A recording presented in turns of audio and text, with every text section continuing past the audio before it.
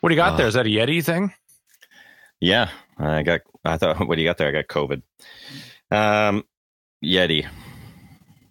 Nice. My dad is obsessed with the Yeti. He won't, every time I talk to him, he talk about the Yeti.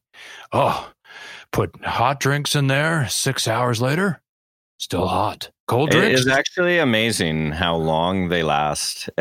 He's right. It's a good product. I gave probably half dozen of them out for Christmas gifts this year. Really?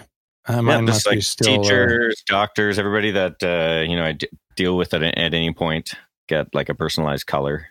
What's it like dealing with being surrounded by people that you know are way smarter than you?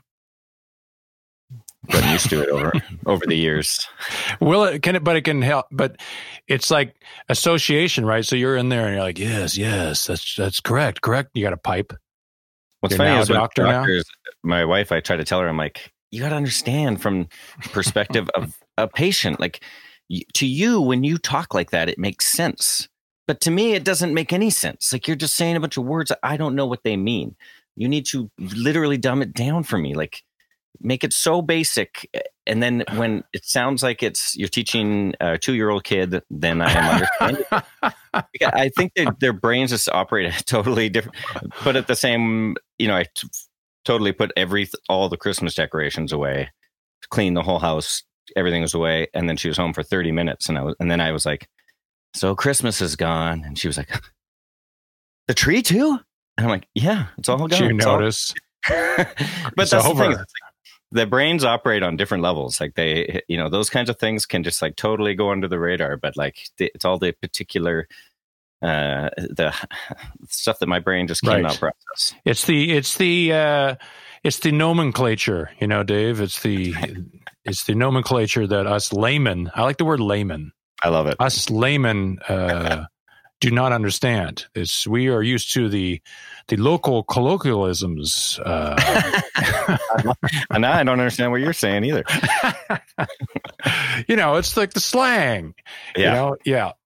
I love the word layman because we're all laymen. That's why, like, people always nowadays too, with everything that's going on with politics and with the pandemic stuff, everyone's smarter than doctors and scientists. All of a sudden, you talk to someone, it's like, actually, right. What it is. I'm like, look, we're all laymen. We all. Send my wife all the memes that are like people just like searching Google as their research as for medical research, and she loves it. Oh, they do it in front of her. Did she ever have people come in like off WebMD or something? Actually, I'm sure all the time. Yeah, of course. And she's like, that's good. Seems like you can do this by yourself. I'll just take off. So do we talk?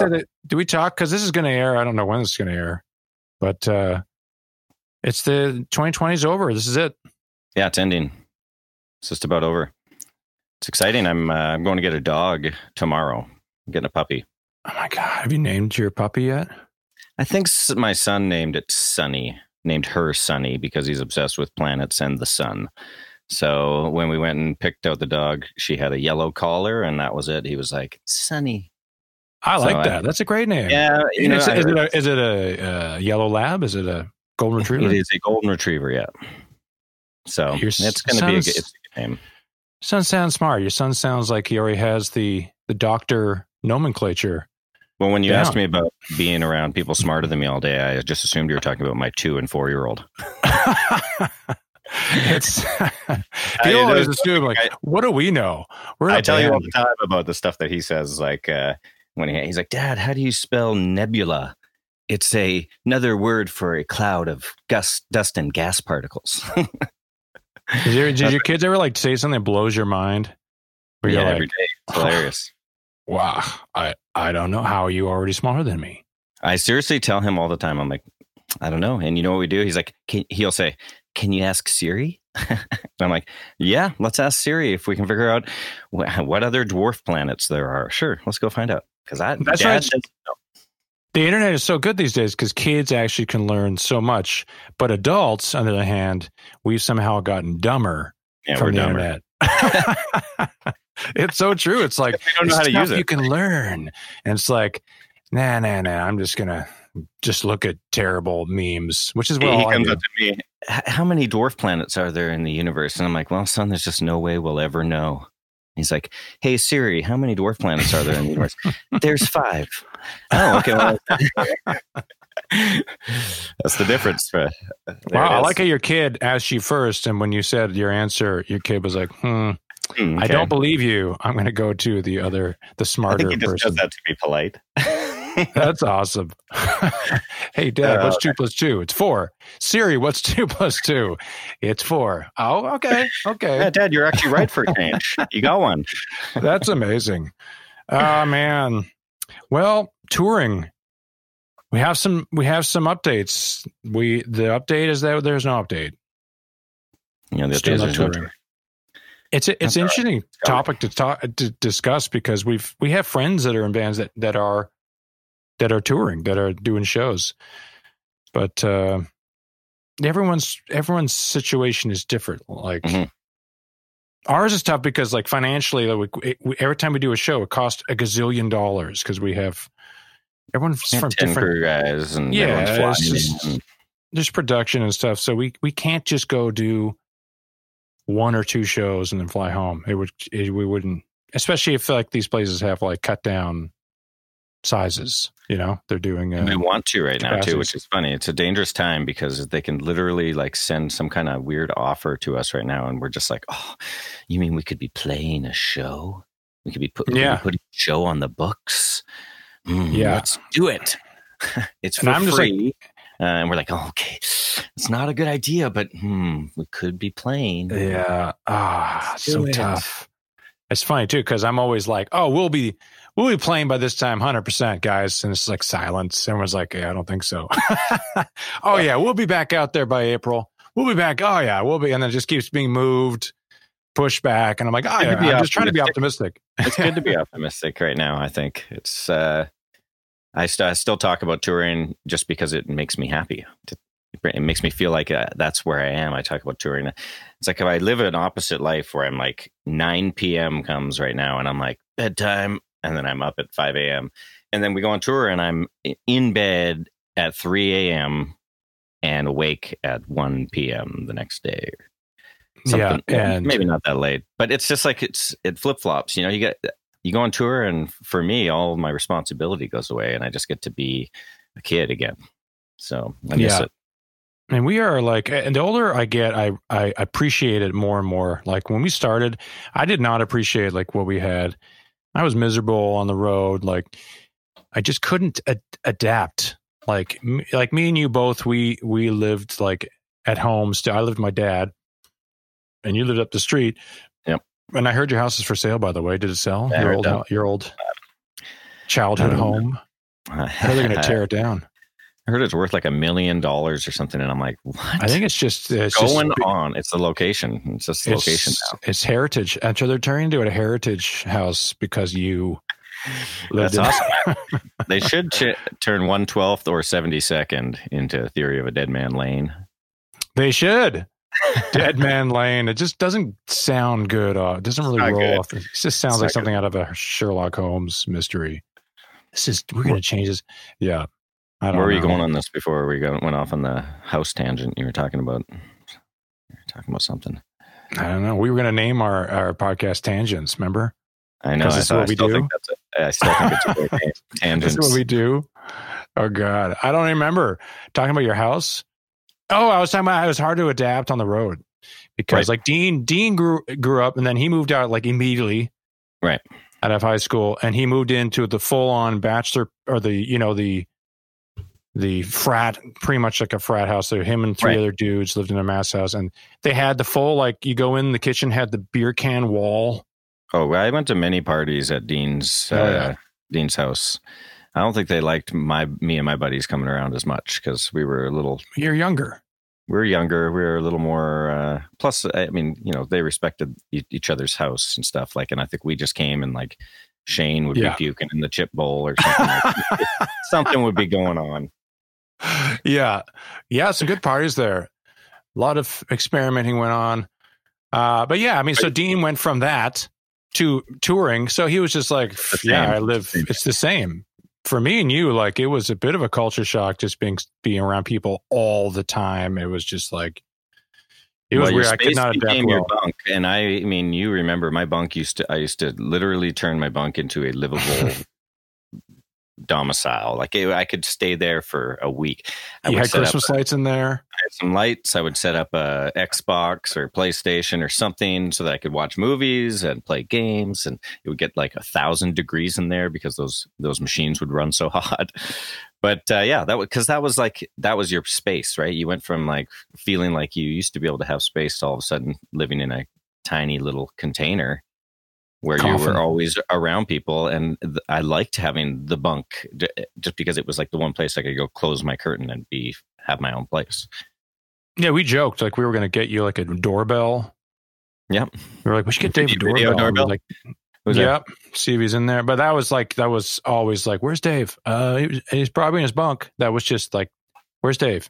And then now like I'll wake up and I'll look over and your bunk will be open and you'll have like, now you're like full on like OCD. You have like stuff lined up on your bunk, like your phone, socks. Everything's lined up perfectly. I am OCD, yeah. Full OCD for sure. And I don't know where you are. You're out there somewhere. Yeah, you get into a routine, right? Where you just like things start to be very routine. You want to wake up and get to your things. And so, yeah. And plus, when you're living in a moving vehicle, it's not like you have a bathroom where your toothbrush is. You have to keep everything, your little setup, and you go in there and open travel up your bag. Stuff. Yeah. So it's a little tricky. A little tricky at times. Now I appreciate it so much more. Like you said, our lives are really on the road are ridiculous. There is no responsibility. Yeah. Like none. I remember I got like, and the thing is like, no matter where you are, you always have to find something to complain about, no matter how small and silly it is. I remember I got caught. I was on the phone with a friend once chatting about something, and still to this day, she bugs me about it. But I went into catering or something, and I went in there and they're out of bacon. And I was pissed. I was like, are they out of bacon? Where's the bacon? Who ate all the bacon? And she's like, oh my God, Mr. Rockstar needs his bacon. And after that, I was like so embarrassed. I was like, yeah, it's pretty lame. Well, it's all relative, it's hard to be complacent. Everybody wants to, if you wake up and you want to complain about something, you'll find it. Yeah. So it's about being on the level. That's because, as soon as we got on the road, we immediately were touring with bands that we were listening to. We do play festivals and, immediately we're on festivals with major bands. And we did some shows, like we immediately got slotted with, and we were, our first record was pretty heavy. It was more of like a Southern rock dirge kind of heavy, it was tuned down to B, drop B. But we were playing shows with like Disturbed and Korn and stuff, and it was in Florida or something. We did that one show where like Vanilla Ice came on our bus by mistake. Yep. And then we're like, whoa! And he hung out and took a picture with us stuff. And he was looking for someone else's bus, but he just walked right on our bus. But that was the one. That was the one where like, wasn't some of the dudes just flipping us off the whole time? What do you mean? That was the one. But it's hard to get used to, right? It's like there's quite a few shows in the beginning, especially if you're a band that no one knows. Like we did some shows opening for Seven Dust. That's a band that, like, by the way, is a phenomenal band. They're great guys. And we had a great time, but their fans, they don't care about us. They don't care about the opener. And I'm getting people whipping shit at me and stuff. And it was tough. I think fondly upon that time, like as like us really paying our dues, touring, because we did play in front of, like, as a band that's not an overtly heavy band, playing in front of heavy metal fans is tough. And everything we did in Europe was like that. It was all metal stuff, and we were always on the metal stages. And Mudvayne. And some of that stuff was tough. We were literally playing shows where people were yelling Mudvayne, Murder Dolls, and stuff like that between songs, and we're like, oh God, are we going to survive this show? 30 minutes set. This one's called Make Up Your Mind. And we're just like, oh man, some shows were tough to get through because we were just on stage, and we were just literally like, we had one or two crew guys. We were just up there. We're like, you guys ready for a kick-ass rock show? And We try to be, and that's back when like Benjamin show that we played in Detroit at Harpos, and right before the show or something, Breaking Benjamin, they canceled or something happened, and then they asked if we still wanted to play the show and us headline, and of course we did, and it was an awesome show. I remember it being an awesome show, but there was that one guy that kept looking at me, and he was like, doing this, doing the cut your throat thing. Yeah, we're like, hey, after the set, we're gonna be signing, and of course during the set he's doing that, and I'm like chucking pics at him, and I'm like, yeah, and you're doing them. And then I realized, so wait a good. minute, like, I got to go out here after it. This is not good. But thanks, Ty. I'm up there like, we're gonna meet every single one of you after the show. We're coming down there. And you're Dave. You're like, no, not tonight. Let's cut that. Let's cut it. Yeah, good. We paid our dues. Yeah. Well, that's the thing. It's like we usually were always the lightest band on the bill, and nowadays we're okay with that, because it wasn't long after that once we started doing our own headline shows, and we had some more ballads, we started noticing like a lot more women were coming to the show, front row, singing, and we're excited, and we're like, what do light bulb? A light bulb went up. Bing. Yeah. So for us, it was less about the guys with their shirts off moshing. What's funny though is that, like you said, with the festivals, it was so easy to kind of be friends with other bands, because it kind of felt like they were the kind of guys I was friends with back home, which was all band guys and stuff anyway. So, like getting on tour and meeting other bands, it always has seemed very easy, because it's just they're the same kinds of people. They all just and they're usually the nicest guys too. Like it's the singer from Five Finger, like he would just come on our bus, hang out. Yeah, exactly. Bass player for Godsmack, Robbie. He just wanted to come play hockey. He wanted to play EA, NHL 2012. I don't know what year we were playing. Yeah, whatever. That was 2008 or 9 or something. Well, okay. So he would come. He'd want to drink moonshine. He'd want to come play hockey. Which I loved. Yeah, he would just come on our bus almost every day, and they'd just be like, "What's up, guys? Robbie." Yeah, I think they're Boston. He'd always have. I think he had a Boston jersey. He's a big hockey, but great guy. And same with like, remember we had that one badass bus, that one festival. It was an orange bus, and the bay doors came up and had 2 flat screen TVs in it. Yeah. And we were at all the festivals. We were a hit, and then we would just sit out there with our lawn chairs. The Mastodon singer came over or something, and he came up to me and he goes, "I dare you to smoke a joint with me." It was the best, and I'm like, "All right, dare accepted." That's it. Yeah, that's what we got to do. We got to get that bus back, or get a bus with the flat screen TVs in it, because it's a hit. You're right. People are like, "Wait a minute." Makes you popular. These guys are watching the football game on the. Let's go. Who is it? It's Theory of a Dead Man. Yeah. Let's go anyway. Yeah. Our guest is he's an insanely amazing rapper. He's a musician. He sings as well. He's a great singer too. But it brings up, like, Dave, were you ever into rap at all? Did you ever have a rap stage in your life like I did? Yeah, but it was like MC Hammer style rap, like Dave, it was. That's not what didn't really count. Were you into Snap? And like, no, I don't know what that was. Snap is I got the power, and you don't want that. I will attack. Young MC, Fresh Prince. That's all hardcore stuff. I mean, I knew some Fresh Prince. I liked all his stuff. It was right up my alley, because he didn't swear. Yeah. I was into like Public Enemy. I got into like the gangster rap, NWA, Eazy-E. I remember listening to, I think, Straight Outta Compton in my house once. My mom flipped. Oh my God. I mean, it didn't take long when she realized what NWA stood for. That was not happening in our house.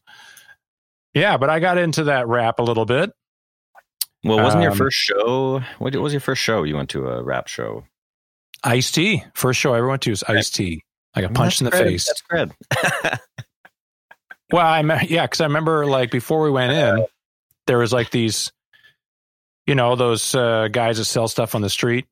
waiting in line. And these guys were selling, they're bootlegger guys, and they were selling, back then it was all about like Africa Islam. They had the Africa Islam symbol. It was like Africa with the colors.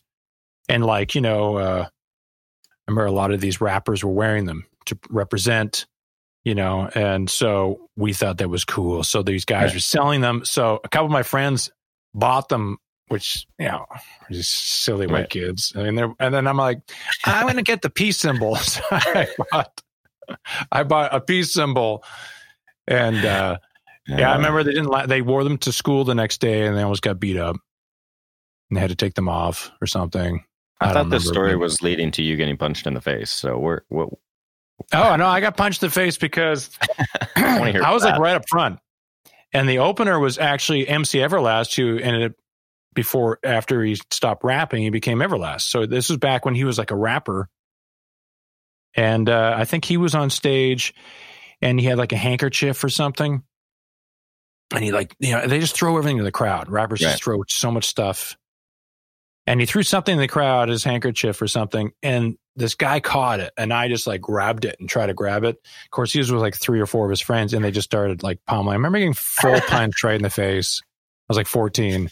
So good. I was like, go over. You learn, right? You learn not to take away anybody else's handkerchief.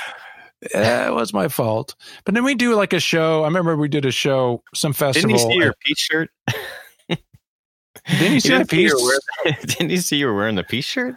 I don't get it. No, such good times. So many great mistakes. The show was great though. Yeah, but I remember we did a festival, and it was like we did a couple shows that had rappers on. We did one show, and it was like it was a weird lineup. It was somewhere down the south, and it was Leonard Skinner was closing, but like LL Cool J went on before Leonard Skinner. And he like was throwing money into the audience, and then he took his watch off and threw it in the audience. And I was like, it's crazy. I kind of wish I was in the audience. It probably was a nice watch. Now I know why people are going to these shows. But we did that one festival. Same thing. I can't remember who headlined it, but it was, you remember it because there was, I think it was Alice in Chains. It was Alice in Chains. You already know what I'm talking about, right? Yeah. And there was some rapper, I think it was Akon. That's it. And we were backstage, and he had a bunch of these bodyguards with him. And we walked past. We were just minding our business. And didn't one of the bodyguards give you a huge shoulder or something? Was it me? I don't recall that. But I thought it was you. And me and you were like, what's going on here? And we were like, we just walked away because it was just like this weird vibe backstage where like these guys were they were just like bodyguards. But that's the difference, right? With us, it was just like you could go knock on any of these bands' dressing rooms and what's up? And the rap thing was just like bodyguards. Dave got beat up. I mean, that's how the story will go. People will remember. That's fine. It's like, I got beat up by a bodyguard, Paul McCartney at that Grammy party. Him too. It's the same. You got beat up by Paul McCartney? No, Paul McCartney couldn't get into that one Grammy party. Oh, that's right. Same thing. Somebody's bodyguard wouldn't let him in. But yeah, those guys are getting paid. Who's this old man? Yeah, they don't know. Yeah. Bodyguards. That's a good thing to talk about at some point. But yeah, let's, what do you want to do? You want to bring this guy on? Let's bring him on. Let's chat with him. I'm excited to talk to him. Hey, our guest today is a Philadelphia-born rapper and musician who debuted on the recently resurrected Atco Records with the song Leave the Light On. He can be heard all over with his new song, In My Hands, featuring Travis Barker and Clever. And also on our new single, Strangers, please welcome 0936. Hello. That was a great intro. That was not good. bad? That was great. This is where you're like, actually, it's not this. It's not this. No. Actually, that was all good. That was great. I've been seeing an article where everybody keeps saying I'm 25 and I'm not. So that article will be good for another 2 years. I'm 23. So that article will be good for another 2 years. I don't know. 0936. He's 47 years old. 40 still lives with his mom. 45. Still live with my mom. Moving out soon. Thanks to the feature money from you guys. Yes, making the big dollars. Yeah. But she did make lasagna tonight, so maybe, yeah. I'll stay for a little bit, but once the check clears, I'm buying a house. Mom, man, meatloaf. That's from Wedding Crashers. You want some meatloaf? You want some meatloaf? So good. I haven't seen that movie since it probably came out. Well, it's touring, right? Touring is when I watch all my Will Ferrell movies. Sounds like good Will Ferrell time. That's a Will Ferrell movie, even if he's not one of the two main actors. Yeah. Oh, that's fine. He's in it. It's his movie. So your real name is Matthew Cullen? It is. Who calls you that? Does anybody call you that? Do you not like being called that? Nobody calls me that. None of my friends, not my mom. Nobody calls me that. It's very strange. It's like the weirdest thing. I introduce myself as Matt to people because I feel like my artist name is like a name that's like, what are you trying to do here when you introduce yourself as that? You know what I mean? Right. Like if you met a guy and he was like, yo, what's up? Like my name's Switchblade. You'd be like, okay. You know what I'm saying? I dig it. I think you got to roll with it, man. You're zero. That's it. I don't know. Who you are now. It seems like cocky or something, even if it's not. It just seems like weird to introduce. I don't know. I don't know. Well, it's a good attitude to have. Yeah. But I think, you chose that because it's a moniker that you want to have. And I just think it's just, I'm sure you'll probably, as you get into it more, that's just who you'll be. Everyone will just see you as zero and that's it. Yeah, I don't do interviews or anything. Like I don't get asked to do interviews. So I don't know. We'll see. We'll see what the people do. Like I know, Grandson. Yeah. Yeah. Everyone just calls him Jordan for the most part. Strange. Except for his grandparents. Except for his grandparents. those two are specifically excluded. Yeah, he's a good Canadian kid. Oh yeah. Shout out Canada. Never been there, but I do want to go get. Matty Matheson, you know who that is? Yep. He has a meat and 3 up there. I'm trying to come up and get some ribs or brisket. I don't know, whatever they have. Where's that? Is it in Montreal or something? Where's that? I don't Toronto, know. Maybe. I don't know. Not very often people are trying to get up to Canada to get like the barbecue get ribs. Yeah, but that's my guy. My girlfriend ordered me his cast iron pan for Christmas. I won't get it for another 2 months, but I'll get it soon. It'll come when a Tesla arrives. Oh no, I that 13 months of waiting. I got in trouble today actually with a cast iron pan. I left it in the sink with water in it. Terrible. And my nanny, who's looking after the kids, she's like, I pulled that cast iron pan out and I got the water out. The water is the death of a cast iron pan. Oh yeah, absolutely. Sorry, I don't know. I feel like I'm so embarrassed. Right? It's like I'm from the South. We know how to take care of cast iron. I don't know if you know how to do it there in Canada. It doesn't seem like you know. I probably don't. You can't leave water, and you can't wash it with soap either. I'm like, no, it's not water. It's soapy water. That's even worse. Even worse. The meat and 3 is in Ontario, by the way. I don't know where you guys are. It's in Fort Erie. Okay. Tyler and I, we both have left Canada. So Ty's in LA. Oh. Okay. I'm in Tennessee. I'm down south now. So this is where the barbecue's at. There's meat and 3. My neighbors make meat and 3 pretty much every weekend. Oh, wow. Well, I was just in Tennessee not too long ago and I was not invited. So it's cool. Well, now you know I'm here. Now you know I'm here. I know. Now I know where to get the meat and 3 closer.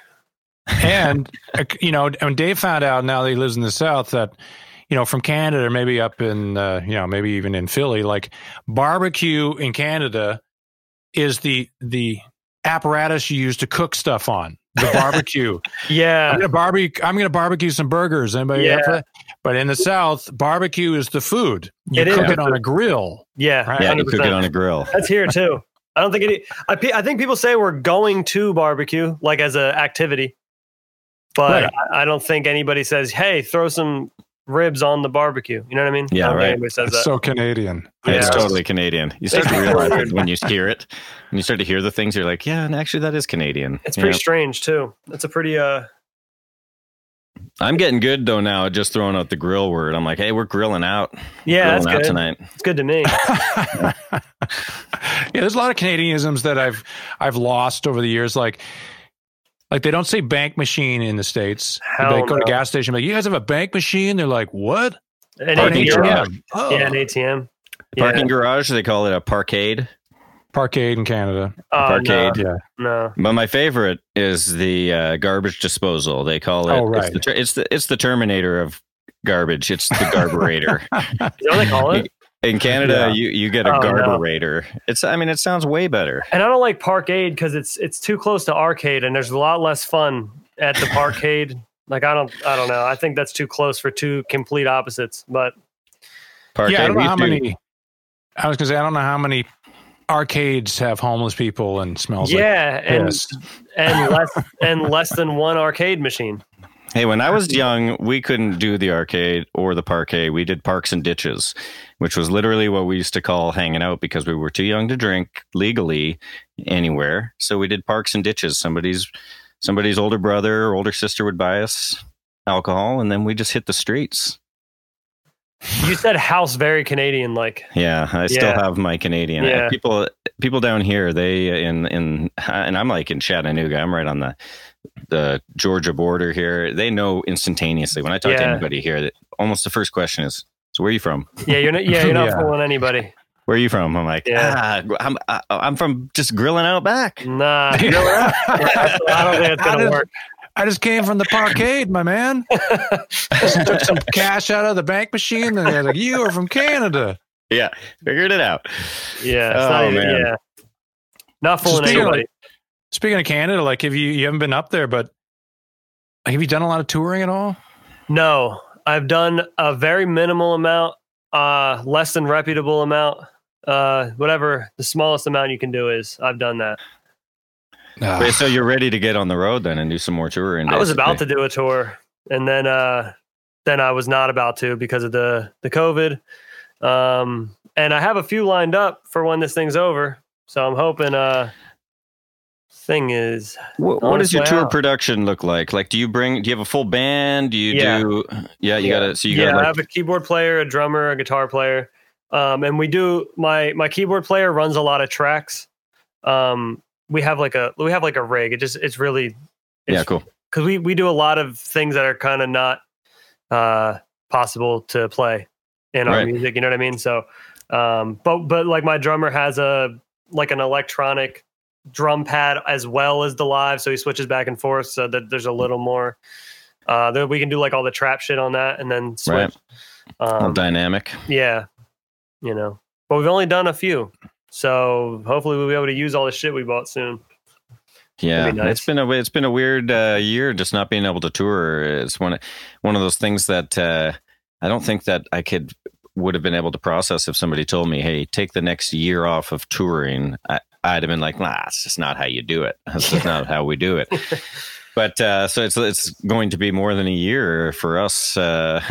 We played our last show February 29th, which is weird to me because it's literally a leap year, right? Like we actually played on the 29th of February and then flew home on March 1st. You got very lucky. At least you played up until then. I know a lot of people who were who didn't tour this year, and then a lot of people who I was talking to my friend Jordan from Hollywood Undead, and he was telling us that they were in the middle of their like European tour. Not even like the middle, like the part that they like had to get through before they can do like the big shows. And then that day before the big shows hit, they had to get sent home.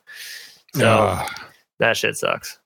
Yeah, we had this really exciting summer planned. We were really looking forward to this Breaking Benjamin tour that we were going to go on, and amphitheaters, and it was just like we hadn't done a tour like that in a while. And I was like starting to think about Crew Fest when we did Crew Fest, and we used to play those outdoor summer. Oh, it's just like the most memorable, joyous time. Yes, so many fun shows. Just to cancel, it was to fly home in March and then cancel spring tour and then cancel summer. Oh. I know, like the day that everything got canceled, they were like, "Hey, we're going to cancel the first week of the tour." And we were like, "Okay, that sucks." And then it was like, "Hey, we're going to have to cancel the second one." And then it was like, "Hey, the shows are back on, but they're like 50 caps max." And I was like, "Okay, whatever. Like, I don't care." And then it was eventually like, "Okay, it's not going to happen." And then I had to cancel all 3 of the festivals I got booked for, which would have been sick, but I was doing one with Slipknot, so kind of hurts my heart a little bit. Yeah. But hopefully next year. Well, probably not next year. Let's be honest. But, I know it's almost depressing thinking about it, but it's like someone asked me, like, "What do we do for a living?" It's like musician just seems so gross, but I like to say like professional traveler. What do you do for a living? I travel. That's better. Today they were like, when I was picking up my car, they were like, "Hey, so what's your schedule like?" And I was like, "Dude, I don't fucking wide open, man. I don't know. I don't have anything to do." And he was like, "Oh, okay." And I was like, "All right."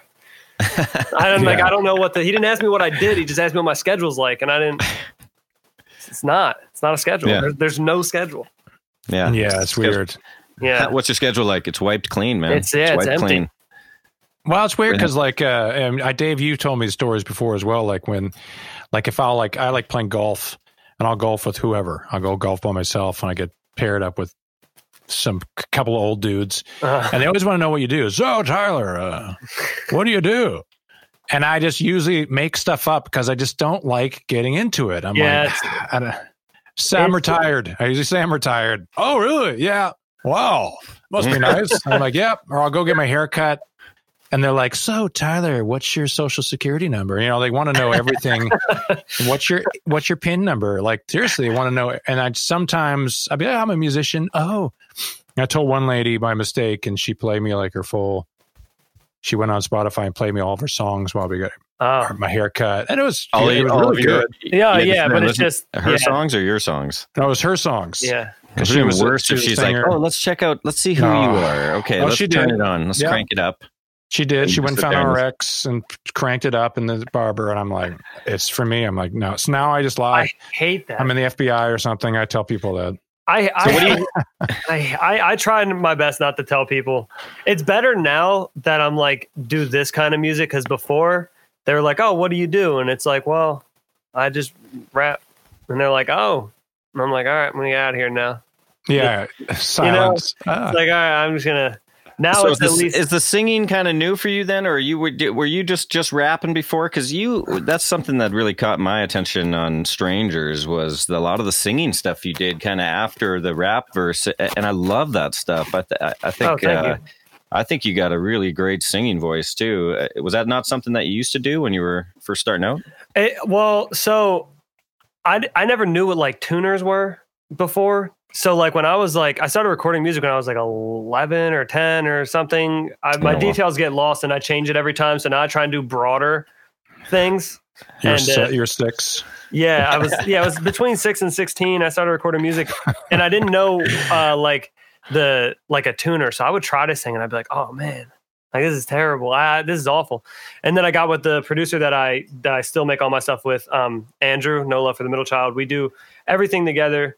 And when we started working together when I was 18-ish, it's between 15 and 20.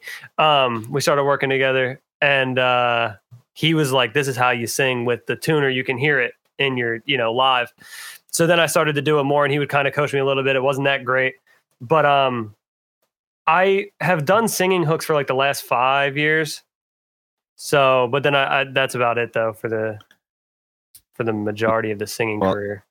It's funny you mentioned No Love for the Middle Child. I was just talking to Ty before you got on, and I just sort of through you being connected to the song, I went and checked out your stuff, and I love it. For me, I love that. I love like new branches of music that I can go and climb out on and try to sort of just discover new stuff. And I love a lot of, I'm a big fan of youth movement. I love hearing, what younger people are doing. I heard you're like 35 now, but yeah, I'm like, turning 35 next week. I went and checked out No Love, and I really think he reminds me of Tyler because he's like, it shows him as a clip of him playing guitar and he's shredding up and down the neck, and then he's playing the drums and he's shredding on the drums all over. And I'm like, this guy can just play everything, and he tracks everything and sings everything.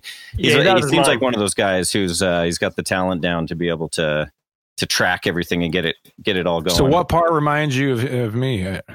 I think you said he's handsome. You said Andrew. He's got great hair.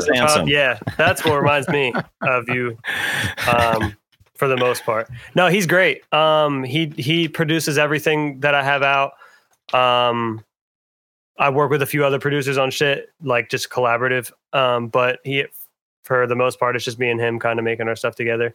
Is he from there too? Are you guys both from the same town? Or? Yeah, we met at like a show in Philly. So cool. We've been working together, and then we moved in together last year in LA. And then I think he's going to go back before me. So I think he's going to move in but I don't need to be out there right now. It's terrible out there. It's awful. Yeah. So I'm just gonna stay over here for a little bit. TLA, Electric Factory. Is it Electric Factory? It's the Electric Factory is the bigger one. The TLA is the smaller one. And do they still have the Philadelphia Music Conference in Philadelphia? I think they do. Yes. Do you remember that, Ty?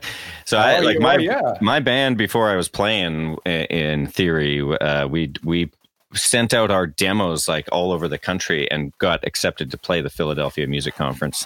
Okay. And so we booked a show, and Tyler, your band opened the show, was one of the bands that played the show, and we just raised money. Was and it then Theory? We actually it wasn't Theory, but some of the songs were from the original demos that got signed. Yeah. Point to Prove was one of the I think I probably played that there. This was, what year was this? Late 90s? Like late 90s. Yeah. Late 90s. And we drove, me and my other band, we rented a car and we drove to Philadelphia to play the Philadelphia Music Conference. And I still think of that as like my inaugural touring. It's like four guys just like in a minivan packed full of gear driving from Vancouver to Philadelphia in January. It was a terrible, crazy nightmare of a 3-week period. And it's probably snowing, I'm assuming. Yeah, there was a ton of snow, but the Philadelphia Music Conference, that whole experience was awesome. And it was kind of like when you're a young band, for us, it was cool just to meet other people, other bands. Bands came up from Florida to play. And it was just seemed like another world to me at the time. Did you guys meet there? No, I knew Tyler and all these guys just from the local scene just outside of Vancouver. It's the same kind of thing, like how you meet guys at shows in your local hood. It's a small music scene that I remember when my band broke up that did the Philadelphia Music Conference. It was like a week later, I called Tyler and I was like, I got no band. I need a jam. Yeah. He's like, we're jamming on Wednesday. Bring beers. That's literally how the conversation went. And I had to figure out how to bring 24 beers on my bicycle. Sounds Canadian. That's right. He did. Yeah, he did he rode his bike over to my house. But it's interesting is that you went on that trip. Too? What's that? With your instruments too? Like you brought 20? Oh, okay. Go ahead. Sorry. I was like, how did you manage all of that? Anyway, go ahead. My Marshall stack. Yeah. No, I was going to say, didn't you get in a big car accident or something and someone hit their head and got a concussion? Oh, yeah. And we had to change vans like 3 days into the tour because we went to, Calgary. We partied all night and played a show and just partied. And then we drove in the morning. So we didn't go to sleep. And so I took the first shift of driving and we did 2-man driving. We drove for 6 hours and then we swapped drivers to the people that had been sleeping all morning and they crashed 30 minutes into their shift. Oh, amazing. Yeah. And then Mike, our bass player, he hit his head on the arm of the door and got all concussed. And then we had to go take him to the hospital. It was a full thing, man. It was a full thing. Road to Philly. Yeah. We hardened you guys up, and then when you got back, you're like, "All right, break up." We quit. Broke up. We can't be a band. I hate you all. That's not right to me. Well, that's you learn. That's how you learn. If you can survive on the road together, there it is. Because you literally have nowhere to go. So you have about 8 cubic feet.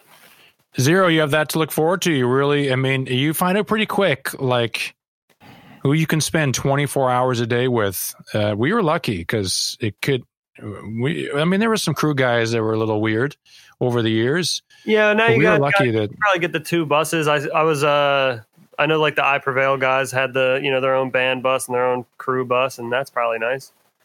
Yeah, it gets expensive, but yeah, you can do crew and band bus. I can't, but some people can. Yeah, we were lucky. We started in the days where people were still buying records and labels were spending money. I feel like the streaming shit kind of sucks because it's hard when you're putting out a full project because you can't put all the best shit on there because whatever the 10th song is not going to get streamed well.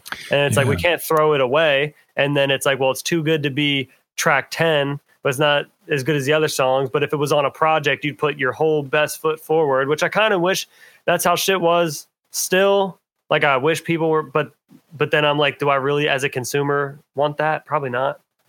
It's weird. Yeah. It feels like the music business is doing this shift right now where it was going, but it feels like it's coming back actually. Cause I think you think like back to like the 60s where it was a singles market. Yeah. And it was like, somebody would record a song and they'd have a B-side and it was like they would release that and tour it. It seems like it's almost it went to these long players, 8, 10 songs, 12 songs. And now it's going back, right? The consumers, I think, they don't necessarily want to buy 12 songs anymore. Some do, but it seems like the majority of people that are listening to music, they just want to go and absorb, 3 minutes of you and then maybe even absorb that same 3 minutes over again. I think, yeah, I mean, for the most part, I think now 10 songs is long enough for an album because there's 7 albums every week by an artist you like. Right. So it's like, well, not one singular artist with 7 albums a week, just like 7 albums by, different artists. Yeah. Weekly. And it's kind of hard to listen to a 20 track album or a 15 track album when there's 7 more of those, the same week. So I don't know. I get it, but it's just, everything is so accessible and there's so many more artists now, that it kind of sucks, but it is what it is. Well, people digest music differently now because of the ability to have access to it immediately. Like you said, there's a million songs right on my phone. Yeah. Where before, like if you wanted to listen to an album, you had to literally go to the store and buy it. And so it was more of a grandiose. I mean, Thriller sold 50 million albums, and Back in Black sold 50 million. Yeah. Never going to happen. I saw Halsey put something out saying that she's like, oh, my album went platinum this year. One of 8 albums that went platinum this year. I'm like, that's it? That's crazy.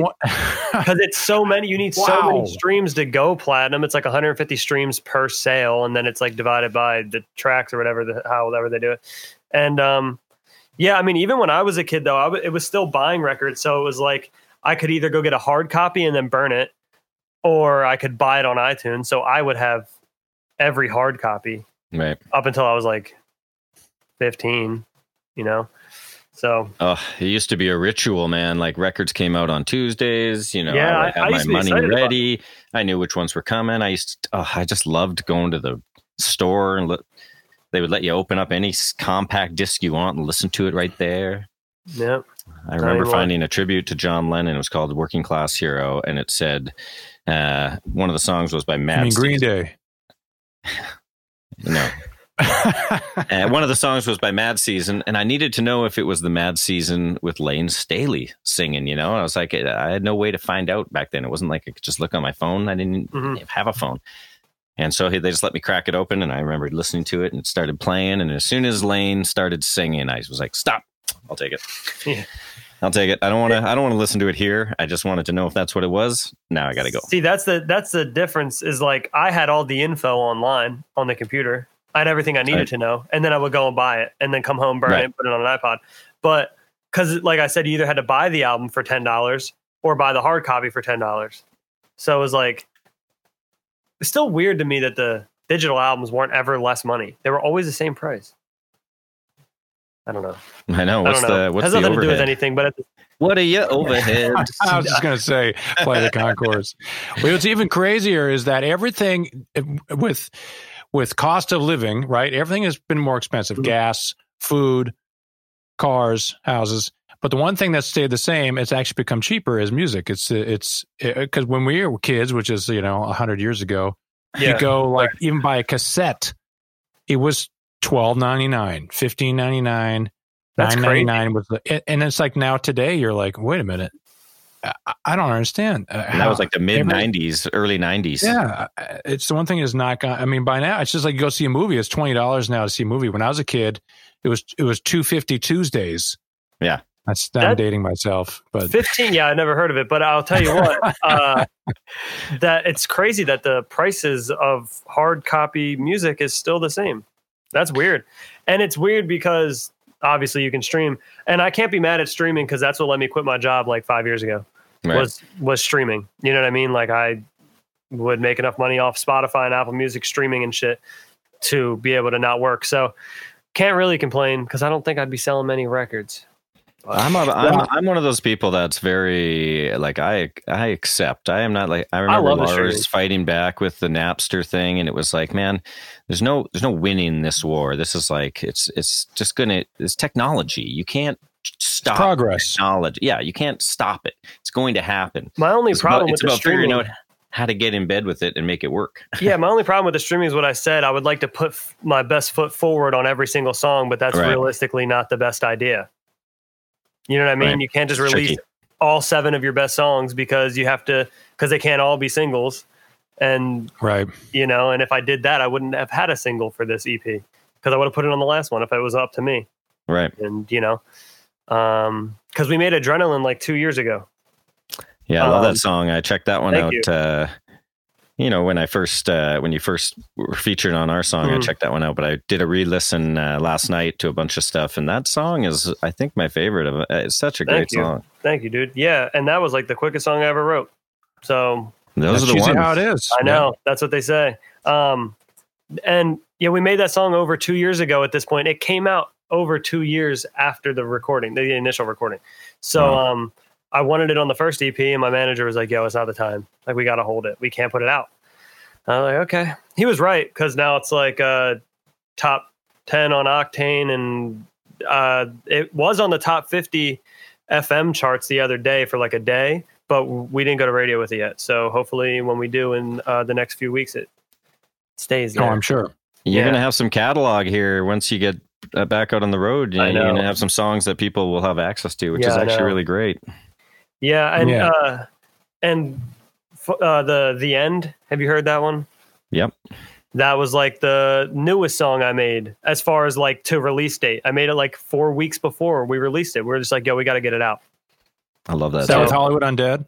The original one is with me, and then you did the Undead one. Yeah, and then Hollywood Undead's manager through one of my only shows that I've done so far, Rock Night Out.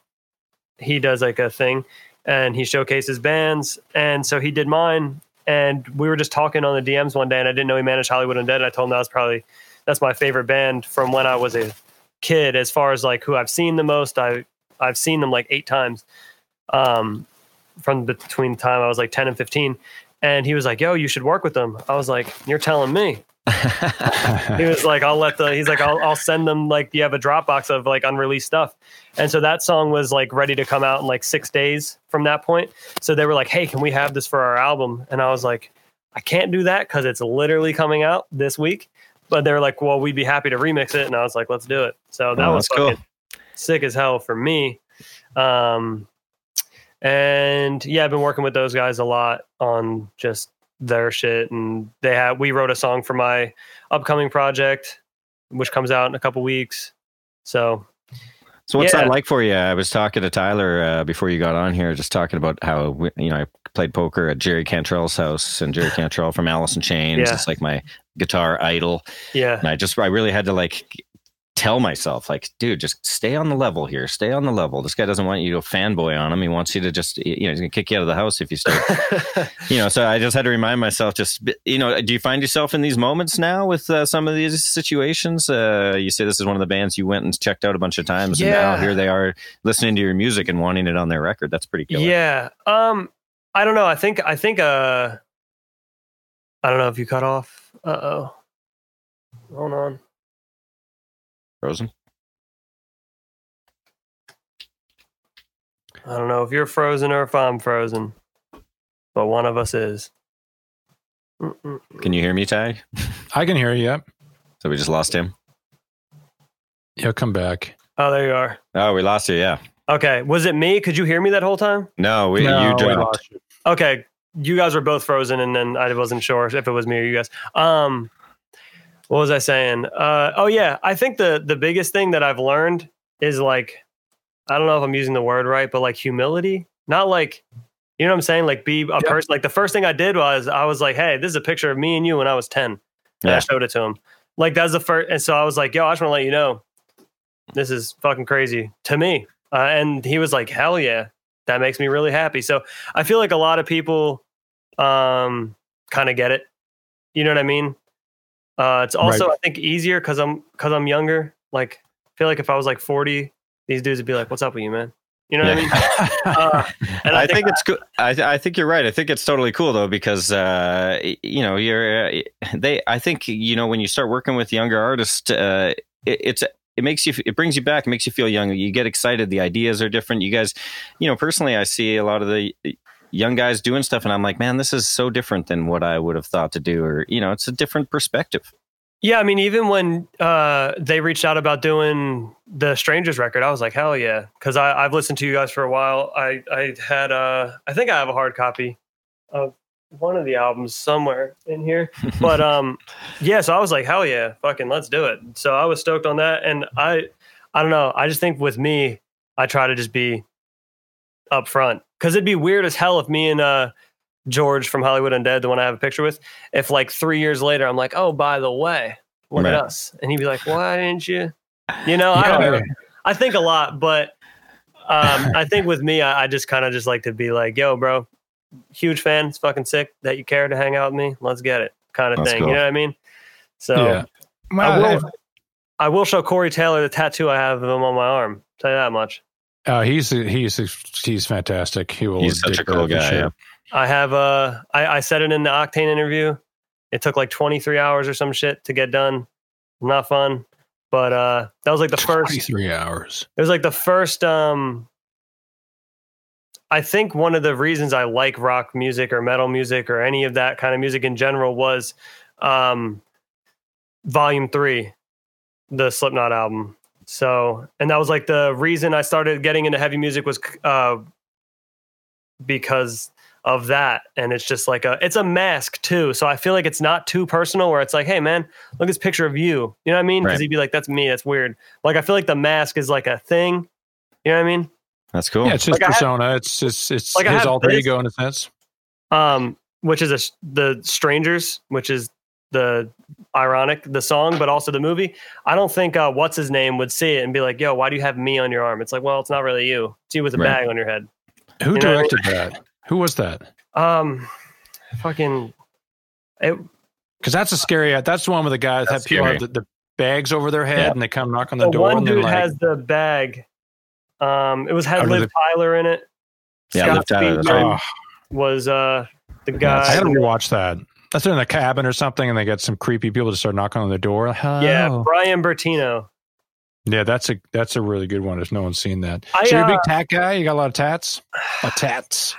I started.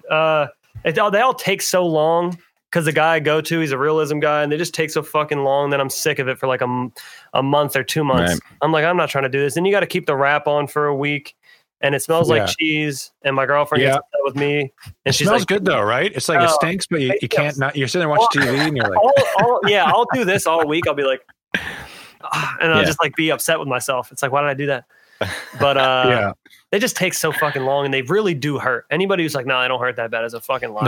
No. My worst was right here, right under my arm, man. Whew. That was the worst, right under the ribs. Back of the arm hurts too. I've been like, I have like, I don't know if you. Oh, Chucky. Yeah, and I had this, which is the character thing I have, and then the Corey Taylor one's up here, and then I have a 12-hour Joker tattoo on my leg, which I did in one sitting. Not fun.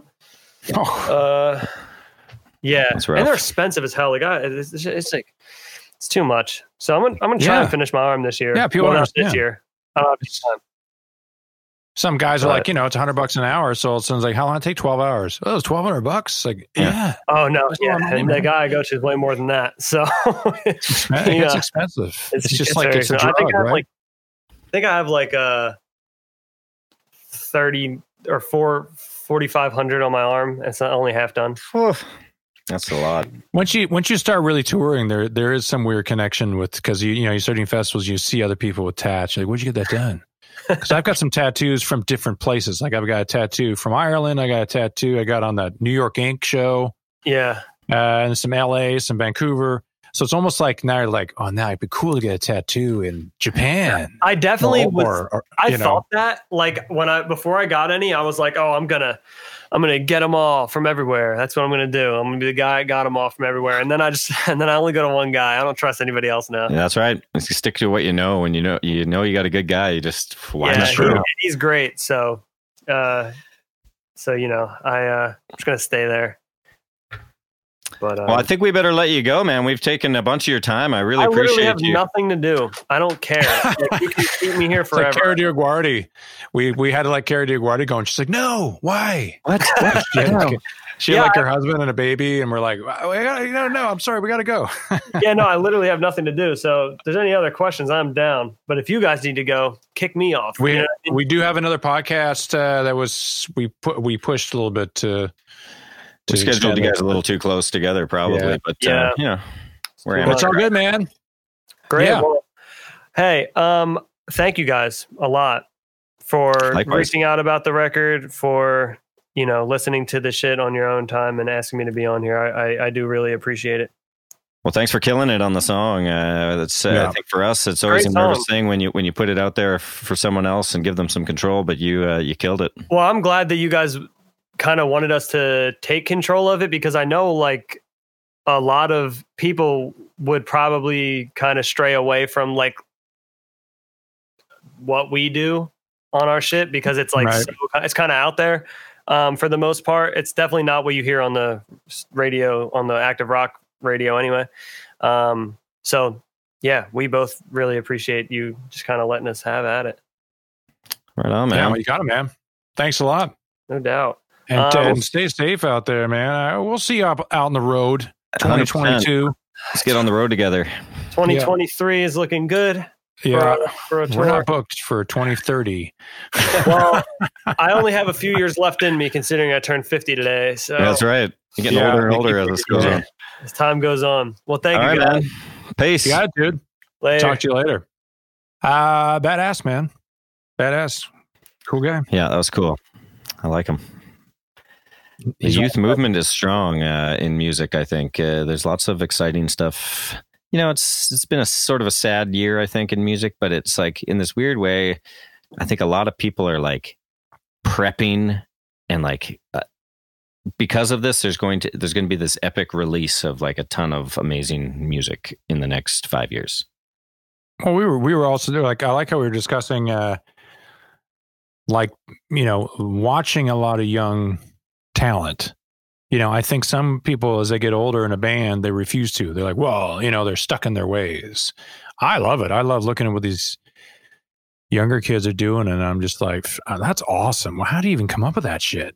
I'm just kind of blown away. It's just like, it is kind of adapt or die in a sense, where I really enjoy kind of having that kind of thing in our music, like Strangers. Well, I notice even on like a sort of a industry level where, you get people like young people injected into, say, management or record labels. I think that's exciting because you start getting these new, fresh ideas that people are just, connected to technology, sort of dependent on where, when they went through that time. We, as what I consider an older dog now in this business, I still have a hard time understanding how the social stuff really works and how people connect properly. Where I feel like that's not an issue for the young people. They grew up and just it all makes sense. Yeah. I have to force myself to like, okay, I got to post something on Instagram, and it's a forced thing. It's not we laugh. We laugh at each other because we know our fathers, and so it's like we know we're becoming them, and you start to like picture your dad doing something, and you're like, yeah, I'm becoming my dad now. It's all how's this thing? Oh, how's this thing work? I noticed I was fixing something the other day, and I'm like, I'm all breathing heavy. I'm like, what is going on here? I'm getting tired. I'm just totally an old dad. I'm my dad. Maybe something else. Thanks to the youth movement. I do usually like when I go for walks every day, so it's good to just get out of my house because I don't really go anywhere. There's nowhere for me to go, so I'll go for walks every day. And when I do, I listen to music, but I'll go on like Spotify and I'll listen to what's new or one of those new things. Yeah. And some of it's so good. Like, it's stuff I'd never heard of any of these people. I mean, it's not even bands. It's a lot of it's just artists. But I sent you one. I think it was the Dijon. Oh, yeah. I checked it out. I love that song. It's killer. Because it was almost like this kind of, very like acoustic folky thing, but they had affected the vocals, so it sounded like it was 8-bit and stuff. And I'm like, see, things I would never think of. It's just like adding the modern kind of style to an old school kind of sound. And I'm like, Dave's going to dig this. So yeah, I like new stuff like that, and that actually kind of triggers creativity for me. And then I like and then I go home and I try to think of cool to do. Well, you got to go check out Zero's stuff, because if you haven't checked out his stuff yet, he's got so much really great material already available on YouTube and on Spotify and all those stuff. So just go check out his stuff. He's really worth the listen. He's got a big following already. He's already got a million followers, I think, on Spotify, which is massive for a guy that I don't think has ever had a full-length album come out. But no, he's a super talented guy, and it was all fluke how we found out about him. It was our A&R guy. We share the same A&R, Pete Gambarg, and it was his idea to get him on that song, and so we give him all the credit. And he actually, it was way better than what I thought. I checked him out. I'm like, this stuff's great. And I didn't know what he was going to do, but when I heard it, it was just like, I don't know what to say. This is great. No comments. It sounds good. Yeah. Yeah. It was awesome. Yeah. No, I agree. It's funny because you fall in love with stuff when you have music and you have it a certain way. It's like your babies, it's a hard time to like just let somebody in and do what they want. But at the same time, that's kind of like you say, it's the inspiration. It's inspiring. You let them do what they want. And then when they do something that blows your mind, you're like, man, that was really awesome. I'm glad I let myself allow you to come into this. Yeah. So yeah, because it's not always easy. It's cool to start like a friendship like that too. Cause then, you can go tour together at some point. Well, I think with rock music, it always has seemed like sometimes it's such a competitive genre. And I hated that. I've always hated that about it. I always wanted it, like you see hip hop, everybody features, everybody's in. And so I love seeing that he's kind of got that going on. Yeah, we've bitched about this for years where we're like, how come we don't do more of these kind of things in our music? And it usually is a massive A&R disaster. It's always usually, if it's not on the same label or something, it's just like, nope, they just don't want to do it. So it's usually tough to even, there's usually so many non-starters of trying to get a guest on one of your songs. But maybe we'll do more of this stuff on the next record. I actually had some ridiculous idea. I mean, like, we could do a whole record with every song had a guest on it. I mean, maybe yeah. I love that stuff. But who knows? But awesome. Yeah. So I hope you enjoyed this podcast from the Tyler and Dave band meeting show, whatever it's fucking called. Who knows? Whatever it's called. It's irrelevant. Who gives a shit? You've already listened to it, so we got you. Tangents. Yeah, make sure you go check us out on all our socials and give us a like, subscribe on our pages, and go check out our website, bandmeetingpodcast.com, and the merch. Go get the merch. And, you'll get it in like 4 months. Because we handcraft them at home. Our moms make them. Exactly. Talk to you all soon.